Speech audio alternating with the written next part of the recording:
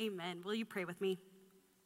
God, may the words of my mouth and the meditations of all of our hearts be pleasing to you, our rock and our redeemer. Amen. When I first talked to our larger staff here at Christ United about doing a 2-week sermon series on racism, we all agreed that it was a really important topic and we wanted to give it due diligence. That being said, as I have prepared and had conversations and tried to come up with some action plans, 2 weeks is not enough time to cover everything we need to know about the manifestations of racism and how we can actively be a part of undoing these systems that are in place. So, if you're sitting here and find yourself moved and passionate, please don't hesitate to talk to me or someone else on staff as we work to create meaningful next steps so that we can begin the work of creating the kingdom of God here on earth. In the Christian world, specifically those churches that follow the lectionary, or like Meredith called it, the big church, today is recognized as Trinity Sunday. It's the Sunday where we recognize that God is 3 in 1, and how each of these aspects of God are crucial to how we understand and how we meet God in our own lives and out in the world. When we talk about things like following the lectionary, in more traditional denominations, this means that on a Sunday morning at church, they would get up and read 4 different scripture readings. They would have an Old Testament reading, a psalm, a gospel reading, and then an additional reading from the New Testament. Because today is Trinity Sunday, I was anxious to read all 4 of our readings for today to see if one of them could lend itself to our series on racism. I always prefer to follow the lectionary because it is an important way of connecting us with a bigger church, and I love when it's already super relevant to our current sermon series or themes. And as I read the New Testament scripture reading for today, I felt the Holy Spirit moving. Y'all, our scripture reading from the lectionary could not fit any better with our series on racism. And it also gives us this opportunity to talk about the Trinity, to talk about Trinity Sunday. I love when the Holy Spirit shows up in ways that I can't control, when the Holy Spirit fills in those gaps. To follow the lectionary, we will read from the letter to the church at Rome, Romans. Romans was written by Paul, and as you probably know, Paul wrote a lot of different letters found in the New Testament. And there are some letters that are called disputed, that people really aren't sure that Paul actually wrote them. But even in that sense, those letters were written under the pseudonym of Paul.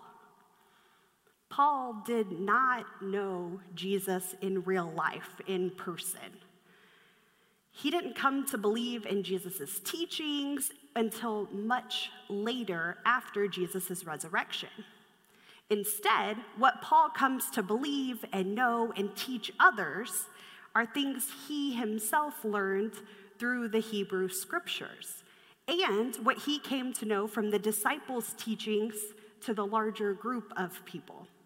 Paul created his own interpretation of Jesus' teachings in light of the Hebrew scriptures.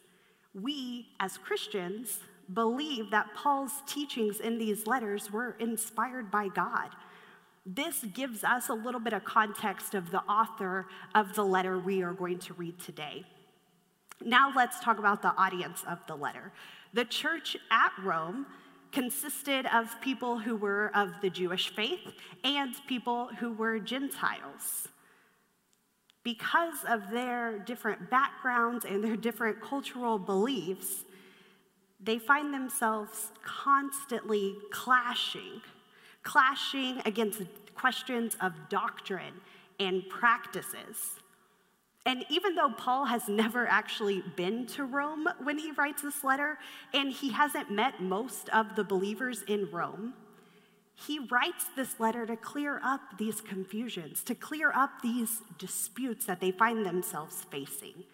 He strives to bring unity within this church.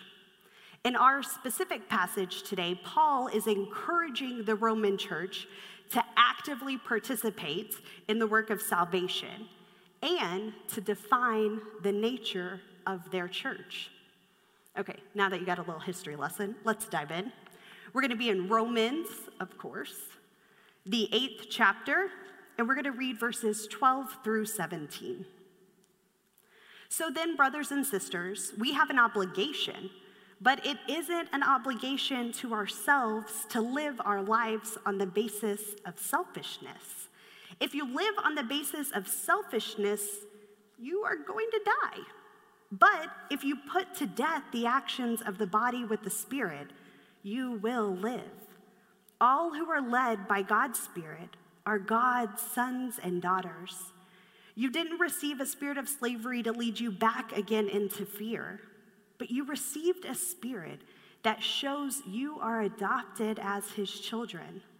With this same spirit, we cry, Abba, Father. The same spirit agrees with our spirit that we are God's children. But if we are children, we are also heirs. We are God's heirs and fellow heirs with Christ if we really suffer with him, so that we can also be glorified with him. This is the word of God for the people of God. Let the church say, thanks be to God. We see unity on a few different fronts here in this passage. The first display of unity that we see are the identities of God. We see God written in terms of the Spirit. We see God written in terms of Creator or Father. And then, of course, we see God talked about as Christ. While we recognize these three separate understandings of God as Trinitarians, we also understand the unity or that oneness of God. On Trinity Sunday, it's important for us to take note of this and to recognize the complexities of the nature of God. It's an important understanding Paul hopes to pass along to the church at Rome. The other vision we see here, the vision of unity from this passage, is the concept that we are all children of God. We've talked a lot in this series and our last series, Faith Matters, about being created in the likeness of God. Specifically, last week, we talked about how systems of racism feed into the lie that some of us are made in God's image and others aren't, or that some of us are better and some of us are worse, or some of us are worthy and others are unworthy. Paul writes that the church at Rome is full of children who are all adopted into the family. Paul places an emphasis on that unity. For us to fully understand what Paul means here about adoption, we have to consider what adoption looked like in the time this was written, because it didn't look like it looks like today. In the Jewish culture, if a father of the family died, then the brother would naturally become the head of his household.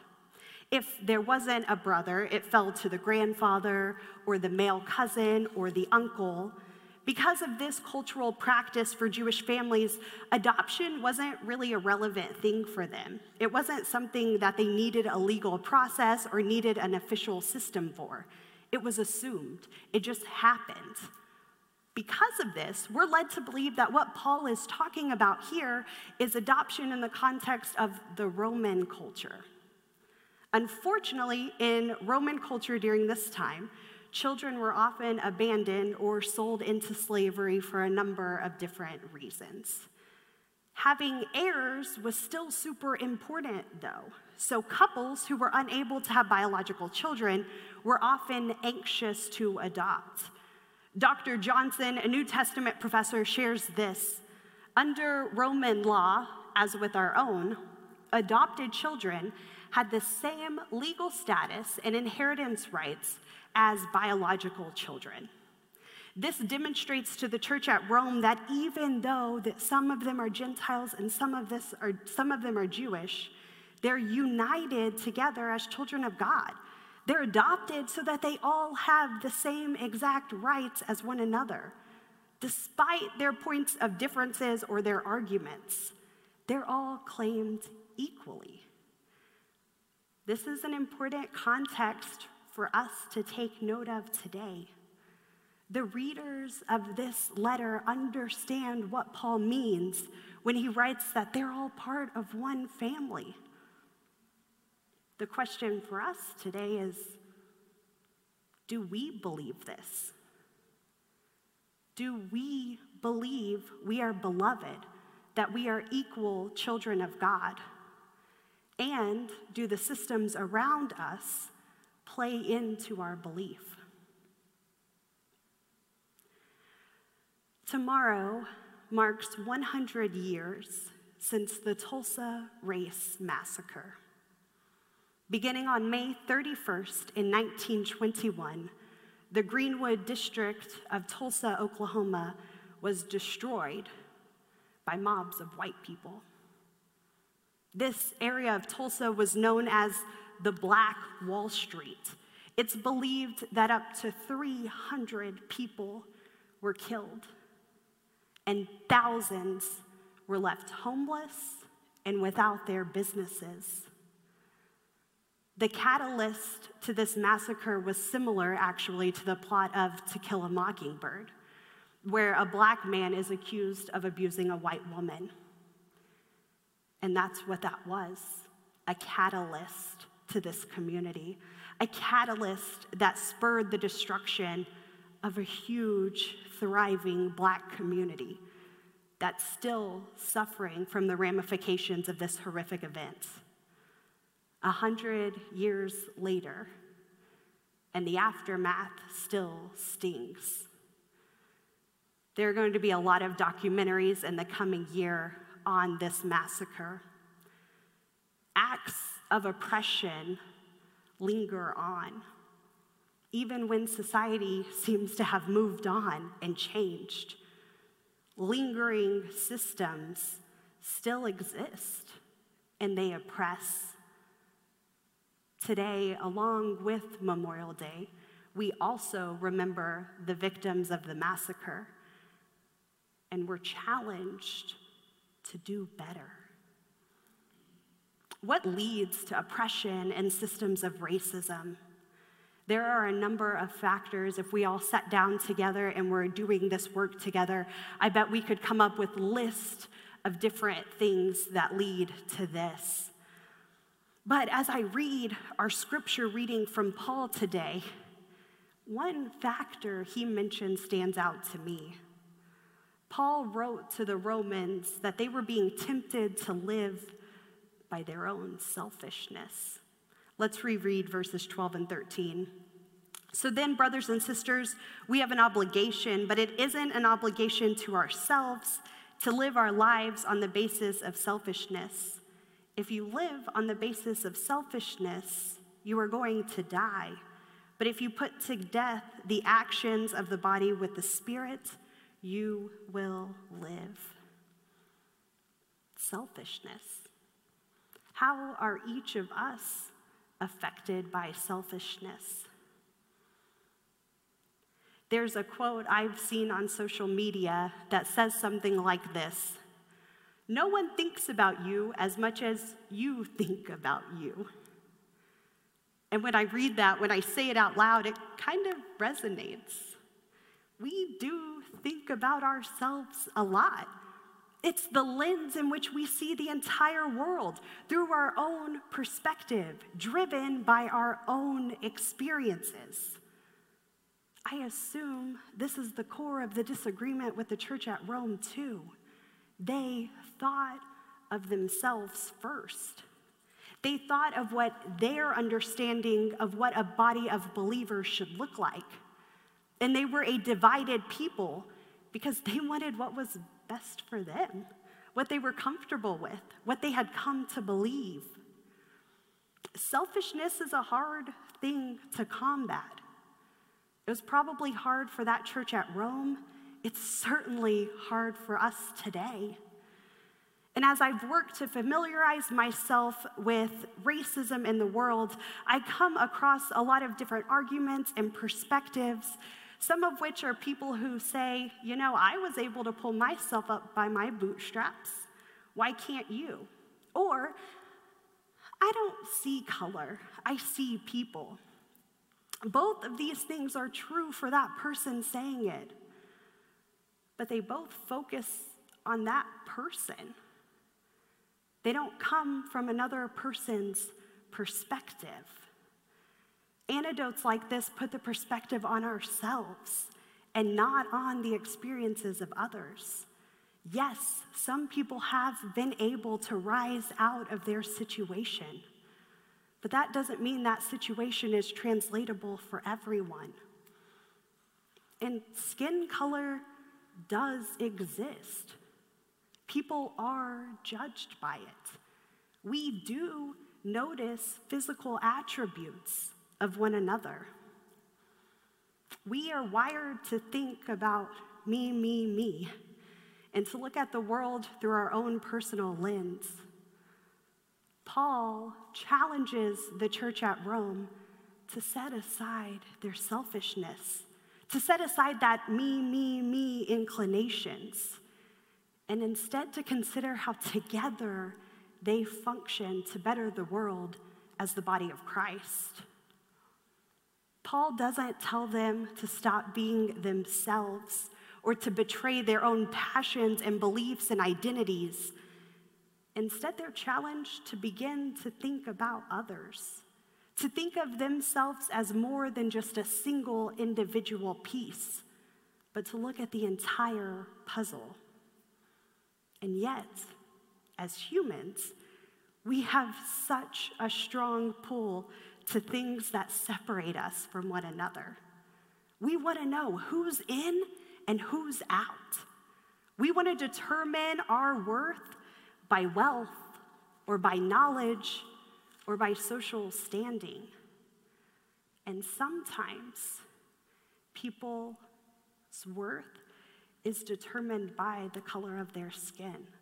Whether we partake in it or not, it happens, and it's a reality for many of our brothers and sisters.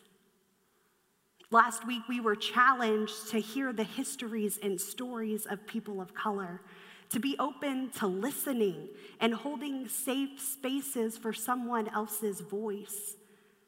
Today, our challenge is to be moved by our identities as a body of Christ, as children of God, to care for one another deeply.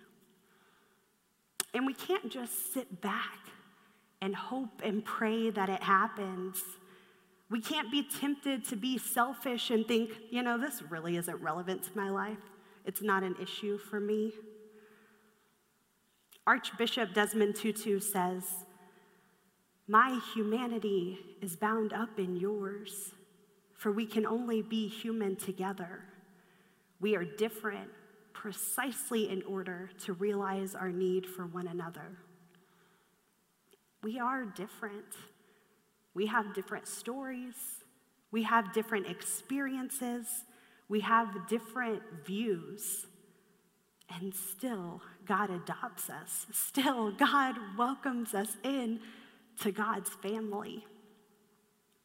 Paul believes the believers in Rome can bridge their differences, that they can learn from one another, that they can unite in their identities as adopted children of the triune God, that through a God as creator, redeemer, and sustainer, they can live into their callings as the body of Christ, that they can be moved to share the gospel with the world, that they can call out the systems that claim one group of people is better than another.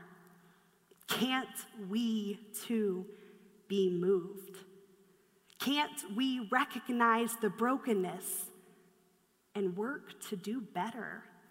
Can't we call out the selfishness that created these systems and oppression that continue to hurt our brothers and sisters?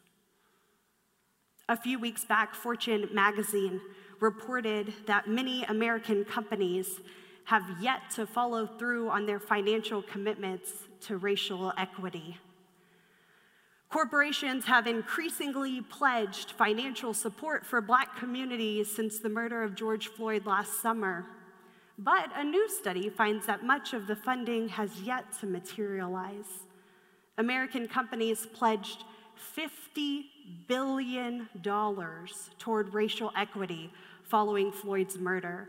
According to a study by Creative Investment Research, since then, only $250 million has actually been spent or committed to a specific initiative, according to an analysis by the consulting firm. 50 billion pledged, 250 million given. I hope that more money materializes. I hope that these companies will hold up their promises to these communities suffering injustice. In the meantime, how do we, the people sitting here in this church space, how do we act? In what ways do we need to be moved into action? I don't have $1 billion, but golly, I sure can listen. I sure can speak up. I sure can set aside a little piece of me for someone else. How do we take notice of the selfishness around us and work to give everyone a voice? How do we make our churches, our safe spaces, not just places where we can talk about hard things, but where we can actually act and make the world a better place? Here in our congregation, we have a number of great ministries that are doing such great work out in the community. I know you all are doing your own part to act like Christ out in the world. I applaud that, I recognize that, and still, we can always find new ways. We can find new ways to truly be the body of Christ out in the world. May we continue to be stirred by the Holy Spirit. May we continue to take notice of our brothers and sisters and find a way to make deep, lasting change. Change that isn't based on ourselves, but is instead rooted in the belief that we are all children of God. We are all equal heirs. Our humanity is bound up in one another, for we can only be human together. We are beloved children of God, each of us, all over the world and for all time.